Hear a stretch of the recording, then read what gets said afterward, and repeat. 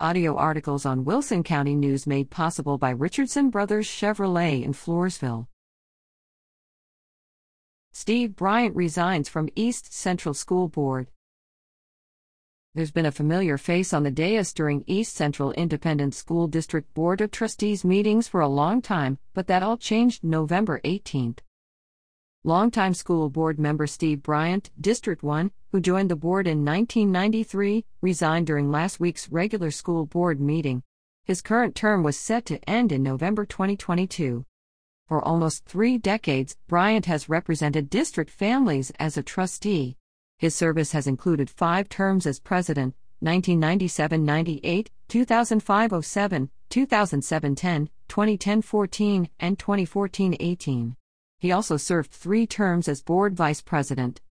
Board members approved to appoint Ginger Friesenhahn to complete Bryant's unfinished term. Reader at WCNonline.com